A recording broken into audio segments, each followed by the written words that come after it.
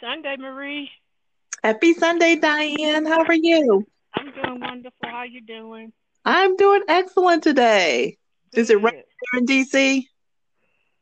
No, thanks. I haven't been outside today. I've been on Zoom calls most of the morning, but I don't think so. It looks cloudy though, because I hear kids outside playing. So I don't think so. Oh, okay. It's been raining here all day. Wow. But you did y'all get the snow that came through? No, we didn't get any snow. Yeah, we got snow this week. It's supposed to have been 6 inches. We might have got 2 or 3, but the rain came afterward and melted away. But then when I looked at people who live north of us, they actually got snow that stuck. So When they got when did that. this when did it start snowing there? Um, is it Wednesday or Thursday? It snowed because one of my neighbors had asked me to come over and pick up something. I didn't even know it was going to snow, and she said, we are trying to. That's why I called you. I need you to pick it up before it snows. I was thinking, what are you talking about? And then she said it's going to snow today about 6 inches. And I said, I didn't even know that. Then as soon as I left her house, it started snowing, and it snowed the whole day. And then it started raining, and most of it melted away. But when I look online to some of my friends' homes, they have snow, like in Baltimore, like our cousins live in Baltimore. They actually have like 2 or 3 inches on the ground. Oh, wow. Yeah, it's no. That places like Boston and New York, I think they got 6 to 8 inches. Yeah, I heard about that. Yeah, so we got it too, but it didn't last, which is a good thing. I thought it was too early to snow, but then I was looking online a few years ago, maybe 8 or 10 years ago, we got like 20 something inches around this time of the year. Oh, wow. Yes. You know So that. yeah, if we are in winter, it seems like to me since COVID, it seems like it's been one long day. Just it's like a Groundhog's Day. Just wake up, it's the same day. It's probably different for people like you who work, but for people like it's like one big long day. All the seasons. I don't remember July. I don't remember the summer. Oh, So now we're in oh, winter. So yes, we're getting winter's ready for here. winter. Yes. Yes, I said okay. actually Whew. starting tomorrow Oh is yeah, the that's winter right. solstice. Yeah, 'cause yes, that's the 21st is tomorrow, isn't it? So Mm-hmm. yeah, made it through a new season. Absolutely. Yeah, hope we keep making it through the rest of them. So we are going to talk about quotes today. First of all, let me tell you, I sent the thing out about books.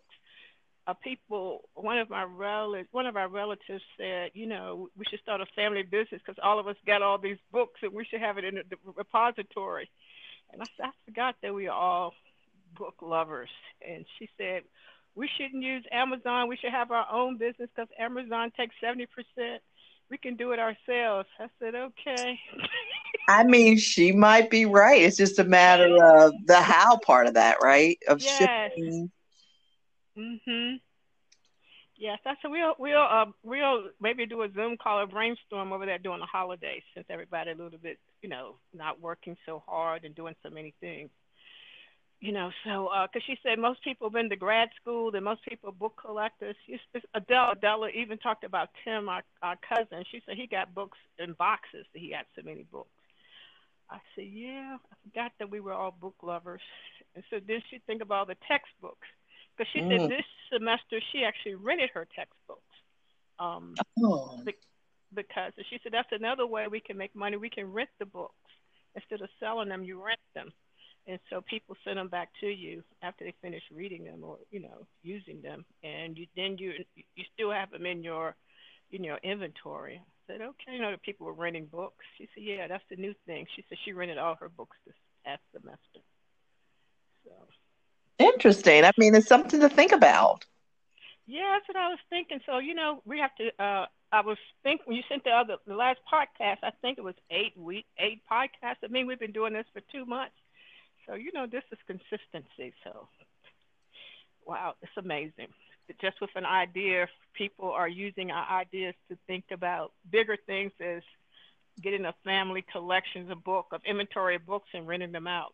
Hmm. So, so let's keep going, Marie. Absolutely. Yeah. So we're talking about today our quotes, our, our quotes that we like. So we can start with you. What's your favorite quote? My favorite quote, and I have realized something, Diane, as we have done these podcasts, how integral you have been to my life. I mean, you've kind of woven throughout my life because Yes. I don't remember the details. I don't remember if you were at my house in Hampton or Charlotte. I don't remember it, but I'm going to see if you remember this. Do you remember the book on my coffee table and it said Think? And you read through it. And I told no, Diane, you can't have that book. That I love that little book. It Mhm. was quotes by Dr. Robert Anthony. I don't remember that. And okay.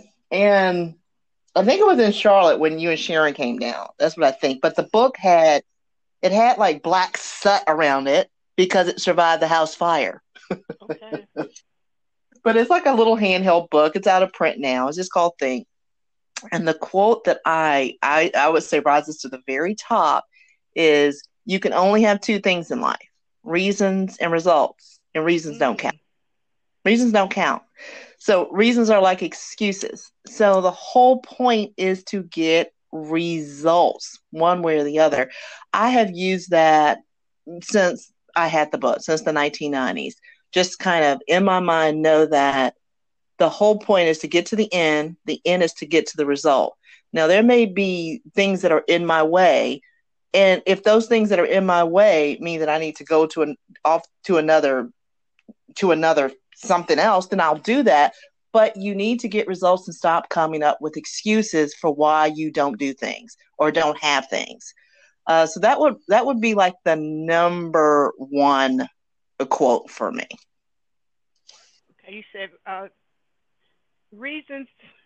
You can only have two things in life. So you can only have Okay. two things in life. You can have reasons or you could have results.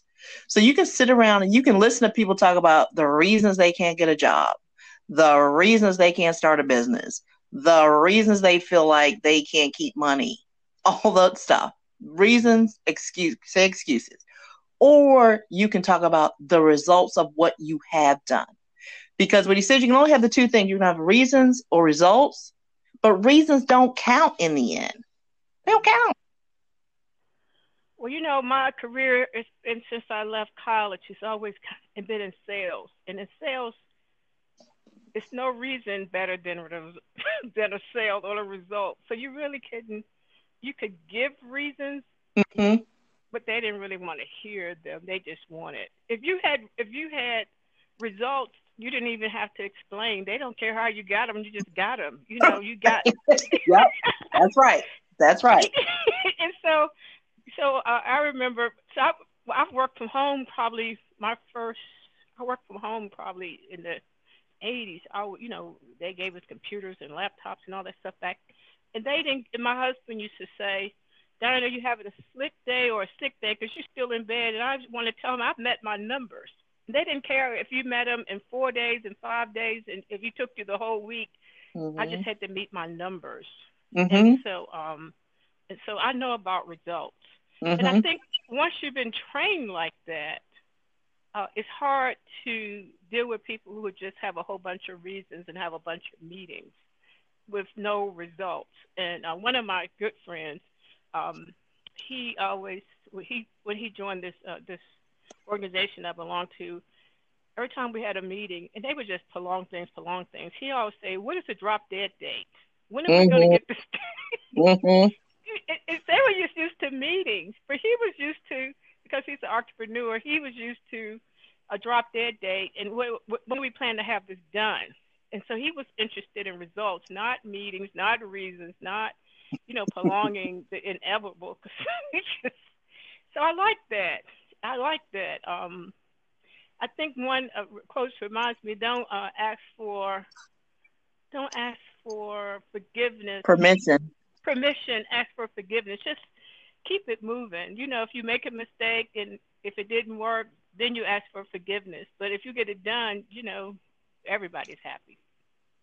Right. So everybody's happy. So I think that um, it's interesting when you said let's talk about quotes, because when I wrote my book, I went before I even finished the book. I went and found quotes that I want in the book, and so the quotes were just as important to me as the books. You And put so you one, put you put quotes in your book, right? I, yeah, I put quotes in my book, but I went and found quotes before I even finished the book. I had like a pages of quotes, and the book wasn't even finished. That I knew I had to figure out, because if you're a reader, you most every book that you read at the top of every chapter is a quote. Some books, and so I Yes. wanted that same feel. I wanted that same because you could read the quote and get lost in the quote. So I wanted that same feel for my books. So I put quotes in my book. But one of the quotes that I found when I was writing my book that that I love, and it's an awakening quote for me, and it's written by a lady who is a physician, I think internal medicine physician, but that she believes in the way she treats patients. And this is her quote: "Helping, fixing, and serving represents three ways of seeing life. When you help, you see life as weak. When you fix, you see life as broken. When you serve, you see life as whole. Wow. Fixing and helping may be work of the ego, and service work of the soul." Oh, that is deep.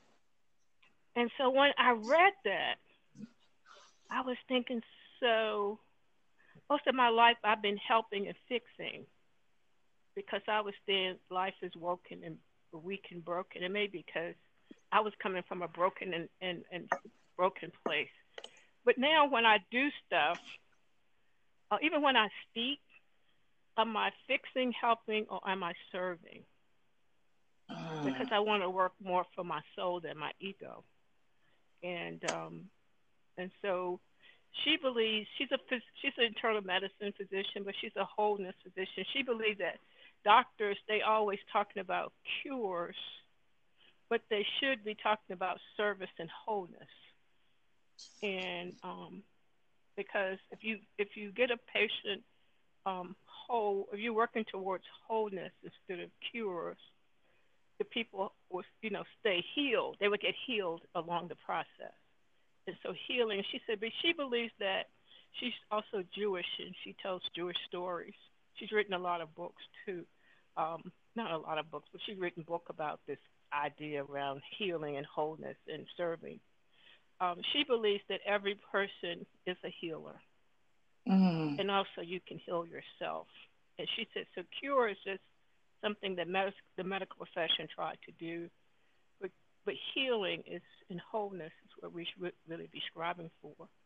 And so, ever since I wrote my book and started reading about healing and wholeness instead of cures and fixing, um, I try to think more on healing and wholeness than fixing. That's interesting, Diane. Because I remember writing a blog post back in 2013 using that very same quote. Um, because I had come home and I was in Charlotte. I came home in 2013 to Hampton for a week, and David's toilet was running and kind of broken.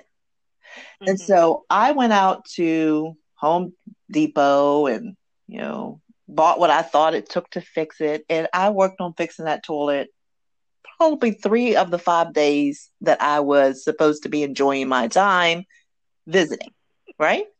And I'll Mhm. never forget the feeling of here I am trying to fix my son's toilet, and I've never even fixed my own toilet, any toilet. And I think I could fix his toilet, fix his life. I can't. First, fix Mhm. yourself and let other people fix themselves. Because what happened in the end is I did all this trying to fix the toilet, and I think I made it worse. And so he comes home the morning I'm getting ready to leave and says, "Oh, yeah, mom, you just need to do this, this, and this." And it was fixed. So I Mhm. remember I came home and I wrote the blog post about trying to fix other people's lives. Just quit trying to fix someone else's life.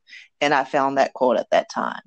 So when you said Mhm. it, it resonated with me that yes, you know, helping, fixing is not what you're supposed to do and not the way you're supposed to see it. Other people, you don't try to fix other people's lives. Just be there for them when they need you. Mhm. Yeah, just what I try to do is listen. You know, and listen, and then also too. Once what I'm learning is listen, but also every conversation is not appropriate for every individual. Um, because then if they don't get you or you don't get them, we started trying to fix and help each other instead of just saying that it's just it's not a good fit right now. It's not that the relationship is not this is not a good fit, and not just don't start helping and fixing. And I think that Mhm. that's the nature of women a lot too. That helping and fixing. I don't see men trying to fix and help and save that much, but maybe I'm being stereotypical. But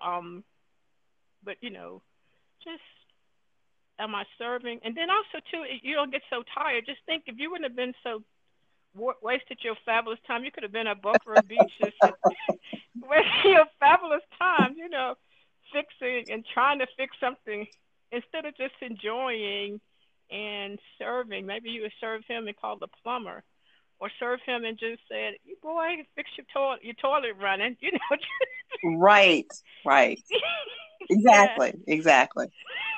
yes. Well, I'm one of those people who love quotes, and so when you said that, I love quotes, and I think that I used to get up in some morning and just read quotes, just to get me going. But this is one quote right here, and there's another one. It's another person that gives quotes, and this is Diane paraphrasing his quote. It's C.S. Lewis. Mm-hmm. And, um, this is Diane paraphrasing it, so don't. So if anybody's reading, hearing this, it's not him speaking; it's Diane speaking his words. So he said that, if you're a good egg, like if you're a good egg and you never hatch, you would die a rotten egg. Oh, wow. Meaning that, even if you're a good person and you don't be who you really are, you didn't you did not fulfill the purpose of you being here, right? Is that what that And you means? won't. That's what it means. And then he said you won't even fly. A bird can fly. So you're a bird, you're an egg, and you just think I'm gonna just stay an egg and let people appreciate my eggness. But inside of Oh, I you, mean, if you crack open that egg, it's kind of more about taking chances and risk, getting outside of your yes, shell, you're opening up. yes, Okay. opening up and going and fly because a bird can fly. But you being a good egg doesn't serve anybody unless somebody crack you up and eat you. Hmm. But if you are egg, open up, you know, break it up in the shell, use your wings and fly. And it reminds me of another. It's not. I don't know if it's a quote or a story that I heard. This one of the best sermons I heard about an eagle. This one man was talking about when eagles have a baby eaglets. Is that the word? Baby eagles. That the parents actually go out and find them food, and as he was saying that they come back with they know what kind of food the kids like too. The eagles like some of them they bring crickets, and some they bring worms, and so or berries. So when they come back, each bird has its mouth open, but I think the mom and the father fetch food for them. But at some point, the eagle, when he or she comes back, she started bringing like pieces of tin and glass and sharp items to put in the nest because she put so they won't be comfortable sitting in the Hmm. nest. So at one point, she wants them to get out the nest and hunt their own food because they can fly. But if you so they don't make it comfortable, they don't bring food back. They bring sharp objects back and drop them in the nest and fill the nest up with sharp objects. and so that eventually the birds have to get out the nest and fly and get their own food. And I say it always reminds me when you're dealing with children or people, sometimes when you make it too comfortable for them, they never leave the nest. They never use their wings. They never know. They can go get even a bigger worm or a bigger insect or bigger something what God has for them because they're comfortable sitting in the nest. So as parents and guardians and folks, even you as a supervisor, sometimes we have to make the nest uncomfortable so they can go and do what they have to That's do absolutely true. and be, and Yeah, and yeah. I can kind of see that with allowing kids to leave home. And when you leave Mhm. home, your hometown, you can be whoever you want to be. You can always come back home, but I've learned until Mhm. you do that, you really don't have a good grasp on who you are and could be. Um, I Mhm. think about quotes. I put quotes in my book too, Diane. Wow. And when I taught high school, I taught keyboarding and business law. I realized pretty quickly that I needed an opening activity for them and something that would be Mhm. useful. So this was back in early 2000s, and I gave them all like disc. When you put the disc in the computer, they had the disc with their names on it, and at the beginning of class, they knew all they had to do was walk in, get their folder with their disc. I would have a quote on the board, and they would take that quote that was on the Mhm. board. It was keyboarding, so you type the quote in and then tell me what you thought about the quote. And then if you wanted to just save it to your disc, you saved it to your disc. But if you wanted me to read it out loud, then just print it out and I would read two or three out loud before we started the lesson. And I wanted to teach them a couple things. One, to think, and two, I would put quotes up that may relate to other subjects, math, science, English, something like that. And then three, I wanted them to have something to take with them after this class. So I'll never forget, for me, I enjoyed finding new quotes. And then I got to the point where I wrote the quote and then I told them a little bit about the person who said the quote. And one of the quotes I'll never forget that changed my life because I found out about this person was Frank Lloyd Wright. Frank Lloyd Wright was a famous architect. He built the Guggenheim Museum in New York. He did a lot of things around harmony of architecture with the environment and kind of organic design that now people are using. But back when Mhm. he was doing it was unheard of. And one of his quotes was that I put up on the board that got a lot of attention from them was television is just chewing gum for the eyes, because I wanted them to understand, one, don't sit there wasting your time just like you're chewing gum. It's just you're doing nothing, right? It's like chewing gum for the eyes. Like chewing gum, you're not getting anything out of that other than just chewing, right? And television is just like chewing gum for the eyes. And so it was something great for them to even contemplate at that point. And then I told them a little about who Frank Lloyd Wright was. So quotes have been important to me too. Mhm. And then also one thing, I worked in the school system a few times in my life. And one thing when you said that and I, in the times that I worked in school, sometimes I'm thinking, what am I doing here? Or I've enjoyed it. Either one of the other things comes to my mind. But one thing when you said that uh, that information that you dropped into a student's spirit might have changed their life. Either they use television to change other people's lives, or they stopped watching TV and started studying, and maybe they finished college and medical school or law school. But we would never. I can't say we will never know that, but I believe that anytime you step into a classroom with children and you put thought in there like you put it, what you just did, it changes somebody's life. Something happened when you did that, because I was thinking that's very powerful, because I remember when my cousin's son, our cousin's son was a kid, I should tell him stop playing video games and Right. invent one, you know, and invent one, because that's how you really have fun with it, because you can watch other people uh, talk about your game, and also too, you now have developed a skill set that you can use in any job or any, start your own company. But instead of all that time playing the game, invent one. Find out how to start make your own Hmm. video game. And so he didn't do that, but he, has all kinds of licensings and plumbing, and electricity. So, he did listen to me. I think, other people plus influenced him. But I used to tell him that all the time. Don't waste your time doing that because your mind is you can do so much more with your mind than doing that. Playing games all day. Especially now with kids. I mean, and I tell Denaja, my granddaughter, that because she watches a lot of YouTube videos of slime and hair and different things like that. I thought, Hmm. now you have everything you now need to start your own YouTube channel. You have the laptop, you have a camera, you have everything you need. So that's what you probably should be spending your time doing, even if it's not good starting out. At least it's interesting things to you. That I firmly believe that. I firmly. I do too. I do too. Instead of always, what's the word I'm looking for? Instead of always being an observer of other people's talent, use your own talents.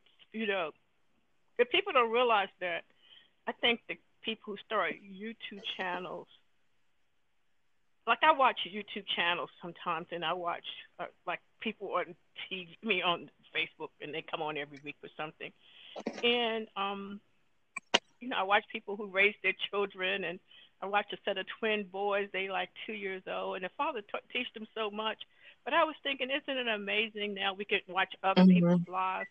So I think that people who spend a lot of time doing, I think they should. I'm like you and I started this podcast. So now we are not just calling each other on the phone, and the conversation goes nowhere once we get off the phone. Now we have documents of our like this woman I just got the phone right before we got on the call. She called me because we were on the Zoom call. She said, "There's 48 people on the Zoom call. I was calling your name and you didn't answer." And I said, "I didn't really hear you. There's a lot of people on the call." But she said, "The reason I was want to talk to you because there's not too many people that you know, she said this kind of meets our intelligence. So I wanted to talk to you because you Wow. meet my intelligence." And I said, "Okay." Wow. So I said, "Okay." So that's what I'm saying. So why would you be knowledgeable? Like we were talking about quotes, and people now know that we both read the same quote by Dr. Ramin. That's amazing to me because I just got introduced to her about 10 years ago, Hmm. and I still I was listening to Christy on Being. I think Christy Oh, Tippett. I I think love is that. I Christy's name. listen to it every morning at It's 10 o'clock here. Krista Tippett. yes, I was. She interviewed Dr. Ramin, and I was listening to them talk and listening to Dr. Ramin tell stories.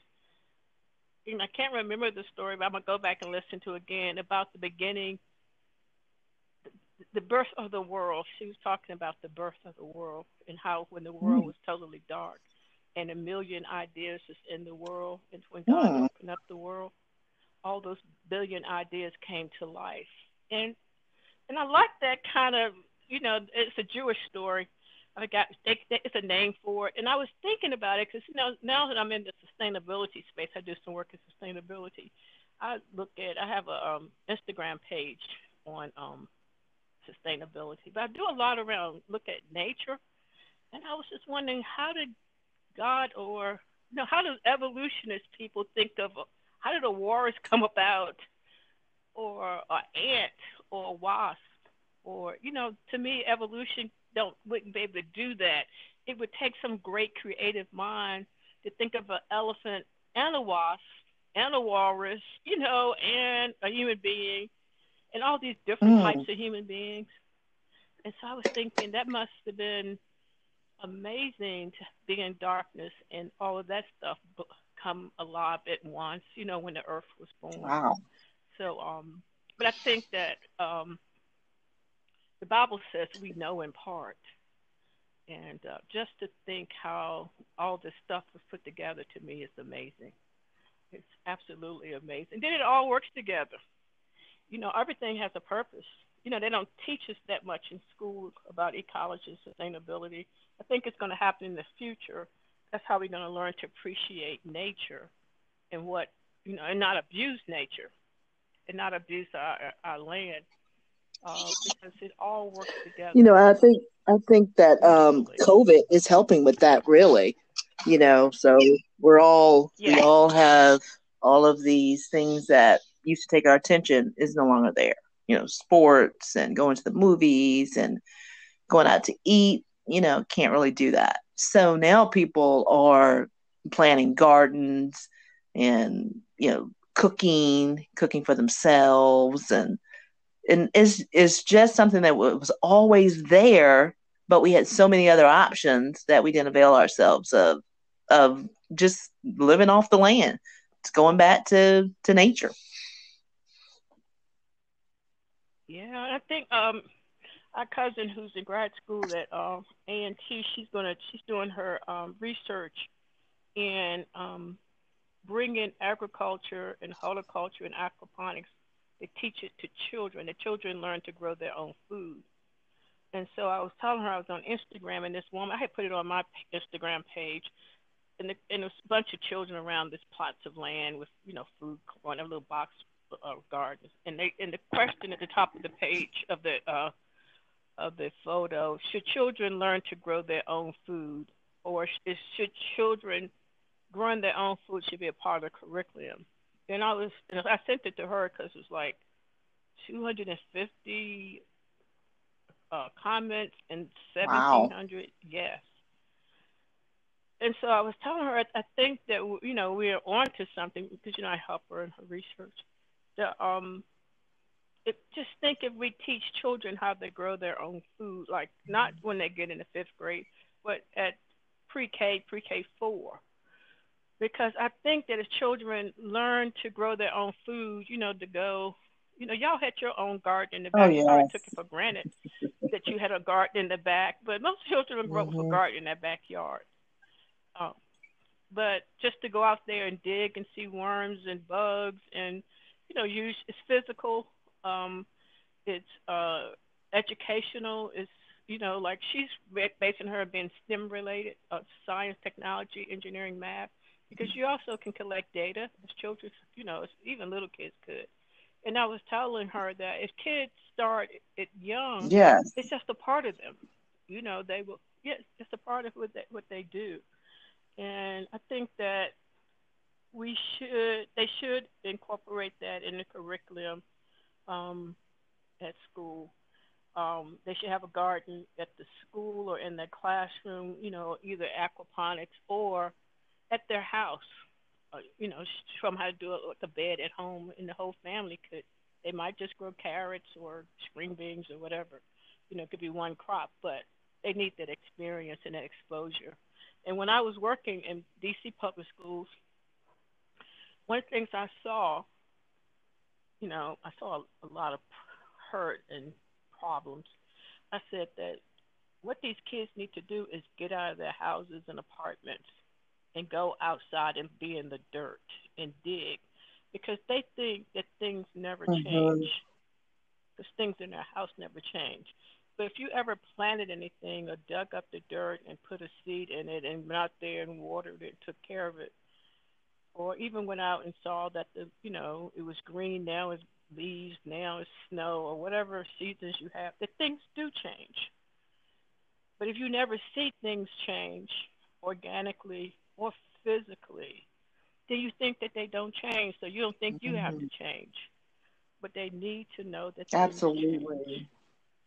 Maybe, And yeah. so, who is that, Diane? Who is our cousin that's doing that? So Adela. maybe Della can be Adela. our first guest speaker into the new year, and she can talk about that. Oh yeah, she's the one that wants to do the family. She don't want us to sell our books. She wants us to have a family repository of books, and we sell our own books and make our own money, and and catalog them. I said, okay, yeah. Yeah, she would be a good person because I think that what she's doing with this, the last paper that I kind of edited for her, I didn't want to tell her I didn't edit it because I'm not an editor. I sent it to Fiverr and let them edit it. That the paper was, it's getting ready to develop her survey that she was be sending out. Should agriculture be taught in elementary schools at the earliest levels, at the pre-K level? The paper is about how can this be, really get the setting up the data part. And so she wants to, that's what she want to research to be in, getting agriculture and into our children's hands again. I don't know if it ever was. Maybe when our country was agriculture economy, the children learned very early because they worked on the farm. But we've gotten so far away from the farm. Children think food comes from Walmart. Yeah, I mean, I do believe though that it's going to fundamentally change as we go into the future. So everybody's talked about how horrible Yes, 2020 was, but it was, I believe this. It's the start of something great. You know, it's the I think so rebirthing. too. I think that yeah. In the I was listening to Sherman this morning, and he said that we we can't go back. That's over. You can't go back to normal. Well, we Whatever all kind normal of know was. what normal was, and That some of us don't want to go back. I mean, some of us don't want to go back. I would be one of those who say, I don't want to go back. I want to go forward. I want to go forward into I am too. what it could be. And some people are afraid of that Mhm. because they would rather live in what they even if they were miserable, rather live in what they understood versus something that they don't. It's something new and they don't know what that new thing looks like. But I mean, I'm very hopeful of what this future looks like.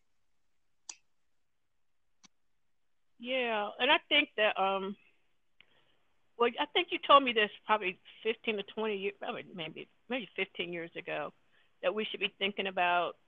I think when the mortgage crisis, you told me there was going to be a mortgage Hmm. crisis before it was a mortgage Hmm. and a crisis. You told me that because that all that equity and all that stuff and these inflated home prices were all fake, that it was all going to collapse. You told me that. Yes, I I think you're working a recognized credit it union. then. It was that money, having worked with physical things, in fuel injector. It was like, oh, okay, this is a Mhm. physical thing we're making. We buy the parts, we ship it out, we get paid for it. Then when I went to credit unions financial industry, I thought, oh, wait a minute. The product is not even real.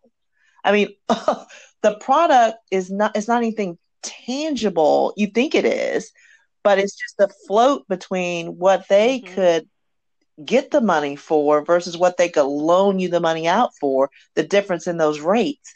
I'm like, oh, that's like smoke and mirrors. So yeah, I saw that one coming. And I see good Mhm. things coming right now, even though it's almost like, you're having a baby where these 9 months have been gestation. Something's going to be born from this. It is going to be painful. Birth is Mhm. painful, but what's coming out of this 2020 COVID is going to be glorious. Not for all, but for some. That's what I. I believe that. I think that, and we had to. You had to stop and get impregnated and have this waiting period.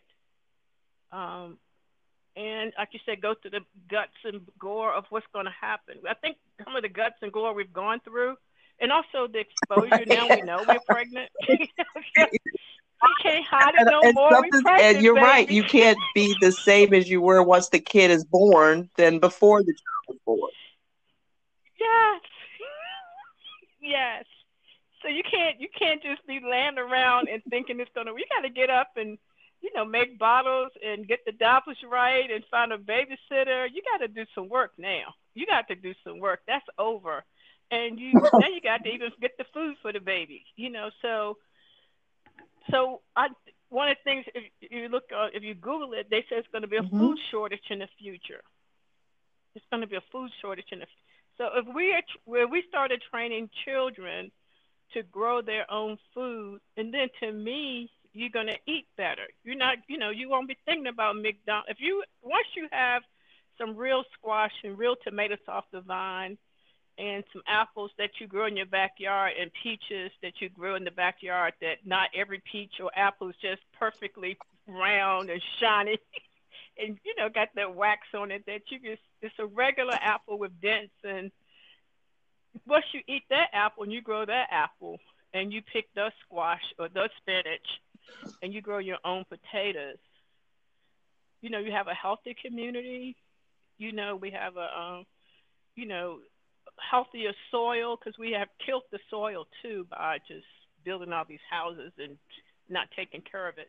That people will become more conscious. And even the earth, when we first started COVID and everybody around the world was shut down, they saw the earth started healing. The water came clear. It was animals I think in the canals in Italy they had never seen for years. And so I think that this baby we getting ready to birth is not like any baby that we ever Nope. had. And like you said, it's going to be good though. To me, I'm like you. I'm hopeful. Um, Even with the team, the environmental team um, that Biden put in place, to me, we need more people conscious of Earth, because we have abused the Earth, and but we got to be more. We got to take better care of Mother Nature. And I guess, Diane, the way I see that, it's almost like you just start with yourself. Amen. Yeah. Start with yourself by, just doing practical things to live a simpler life. Even if that is, buying some dirt and buying some of those. I forgot what the seeds are called, but it's the organic seeds off of Amazon, and planting something on your deck. Because if you don't have, land to plant it on, start there. Start with reading magazines about, backwoods survival, backward survival guide. Learn how to live off the land in case you need to. Okay, need to. But my cousin David called me one day. Our cousin David. We have a lot of Davids, and you have your David. My brother's name is David. We have a cousin David. Yes. And so, well, that's a good name though. But he called me one day, and we were talking about. He said he planted a garden. I think it was this summer or something. He called me. So he said he was talking to his mom one day, who's probably close to 90 now. And so he said he was talking to her about gardens and stuff, and she said he was asking something about seeds, and she said, well, we got our seeds from he said, I didn't know this. She told me they got their seeds like when they cut up a green pepper, you saw the seeds, they would just keep those seeds and dry them out and use them for the next season. Or the watermelon. I said I knew that. She said, I didn't know that's how people did it a long time ago. I said, that's truly, most people were sustainable and recycled way before, we had all this move to be sustainable and recyclable. But most people, that's how they survive. It was survival. It was not sustainability. It was survival. And so I was telling him that you are my age and you didn't know that. Just think what children don't know about seeds and planting and gardens. Right. They think they have to, get everything. But the other day I was cutting up a green pepper, and I said, I should save the seeds that I see here. We just think that we can just keep buying stuff instead of producing stuff. And I think we need to change that paradigm. That might not be a bad business idea, honestly. To take the seeds, come up with the business name, get you a little packet of seeds with the business name on it. You see what I'm saying? And then here's the green pepper seeds. Here are the pumpkin seeds. That's not a bad business idea. I mean, I'm sure watermelon seeds. We just throw them away now. We just recommend the trash. Yeah, throw them in the garbage disposal. It's not a bad business idea. Because it's hard to find you can buy seeds, but it's still not organic seeds. I mean, you're still buying, seeds that may not be the healthiest of seeds. Generically modified. Right. Yeah, exactly. I mean, I've got some, somebody I met somewhere told me what kind of seeds to buy, and I bought some. that I'm going to plant soon here, but there was a name for them that you had to buy this particular type or else it wasn't going to really be healthy seeds. Well, once I was on a all day Zoom training how to do aquaponics, and it was from East Oklahoma State College somewhere. Like it's an all day thing too. But I remember there was a lot of people from Oklahoma, different colleges in Oklahoma that was on the call because it was about 50 people on the call, and probably 30% was from Oklahoma. And the thing that that not frightened me, but like shocked me, was they was talking about food insecurity. But they grow corn and soy for commercial. They have commercial farms in Oklahoma, and they were talking about the reason they started this aquaponics center and training for the people in Oklahoma State, in the state of Oklahoma. I think it was one of the not a HBCU, but minority serving institution. I think they served Native Americans because a couple of people who kind of brought this thing together were Native Americans. But they was talking about food insecurity, and I was thinking, how are you going to be in a state like Oklahoma or Kansas that's growing all that corn and you still be food insecure? And I was thinking, how crazy has this country gotten that all of the farms now are kind of commercial farms? They just grow corn, they just grow soybean, they just grow what the economy asks them to grow, but they don't have farms or gardens just for your regular food that you eat every day. And they said that food insecurity was a huge problem out there. And it's a huge problem around the country, but I can see it being in urban areas, but not in rural areas. And so somehow we got to change people's mindset that food insecurity doesn't should be this by the nearest grocery store. That's how they kind of measure food insecurity. How many miles is your nearest grocery store? What they sell Whole Foods, like Giant. They sell everything. I forgot the grocery stores in your area, but up here it could be Walmart or Giant or Safeway or Whole Foods. But they sell the plethora foods, fresh foods. So I was thinking, but they don't have a lot of grocery stores in these communities in Oklahoma, and some other people on the call was saying that's why they got into aquaponics. But I was thinking we need to redefine that whole food insecurity model because there's no reason if you have land you should be food insecure.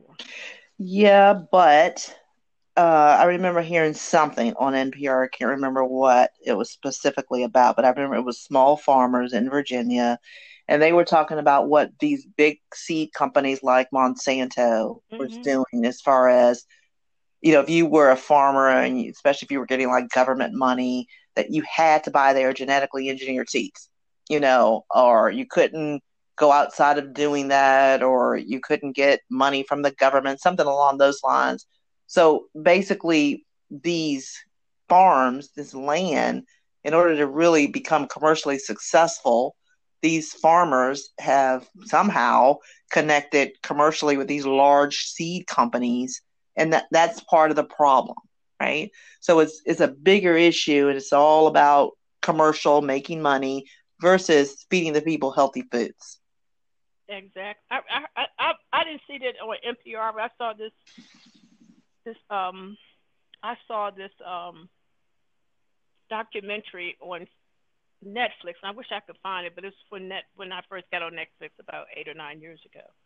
And this professor, I think it was the dean of the School of Agriculture, some school out in Iowa or one of the state colleges out there, Iowa or Kansas or somewhere.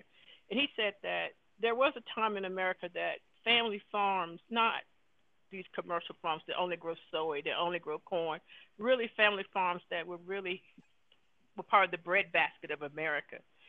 And he said that research from state universities and agriculture driven universities, they changed the model. They said, let's have these, let's partner with the pharmaceutical, well, these companies like Monsanto, and let's create these hybrid of seeds that, pest control is, everything is controlled, everything is done a certain way everywhere.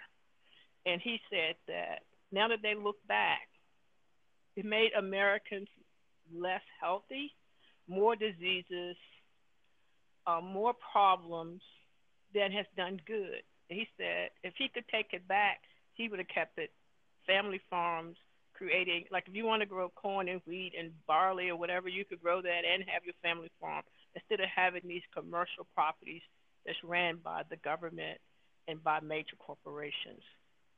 And he said that they showed that, like, a long time ago when they made bread, like, go back to Egypt days, and they made bread. They just cut up wheat. They just cut wheat in whatever the wheat field, Mm-hmm. and they made wheat bread.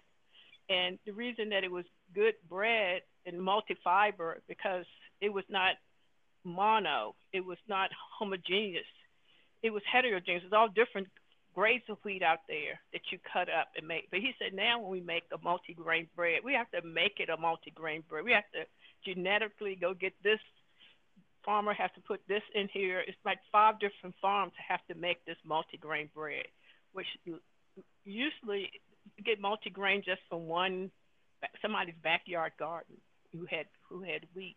But he said now everything is genetically modified. That you have to make things. You have to make everything meet a certain standard. And so he said that was the worst decision our country made.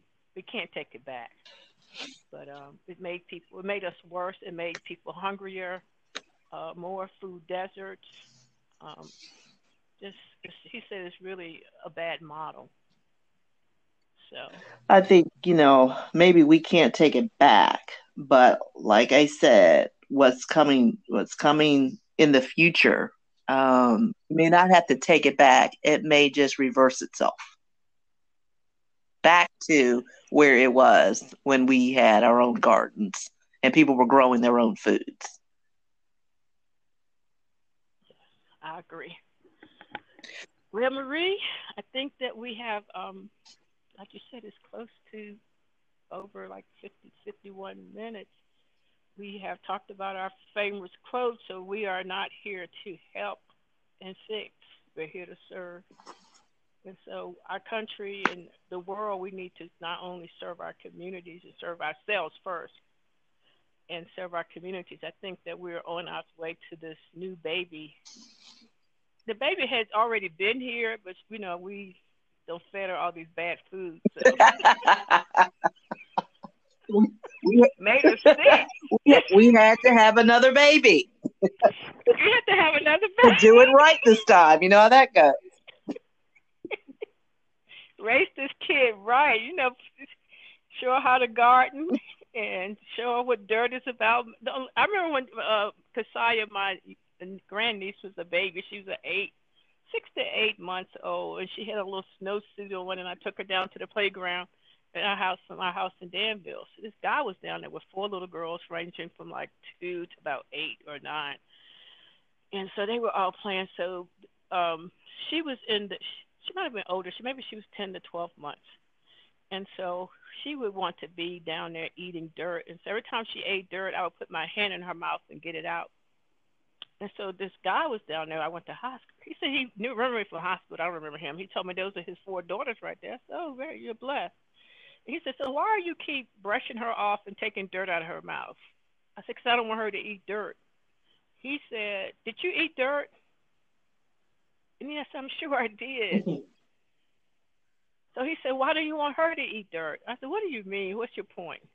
He said, the only way she's going to live life is she has to get dirty, let her get dirty, and let her eat dirt to build up her immune system. Wow. And I was like, wow. So you know what? Now we got kids. We didn't take kids to the playground. I didn't want the kid to get dirty or eat dirt. What is wrong with me? So that day on, I let her get dirty, and I let her eat a little dirt. Wow. So that's what we got to do. This next baby got to let them eat some dirt, plant some dirt, dig some dirt, get in some dirt, Create. and enjoy the dirt. Mm-hmm. Yes. So, Diane, do you have any final comments about quotes? No, I'm good. I'm good. Okay. So I guess this concludes this episode of Cousins Dropping Knowledge. Yes. All right. Have a great You week. too, Diane. All right. Bye bye. Bye.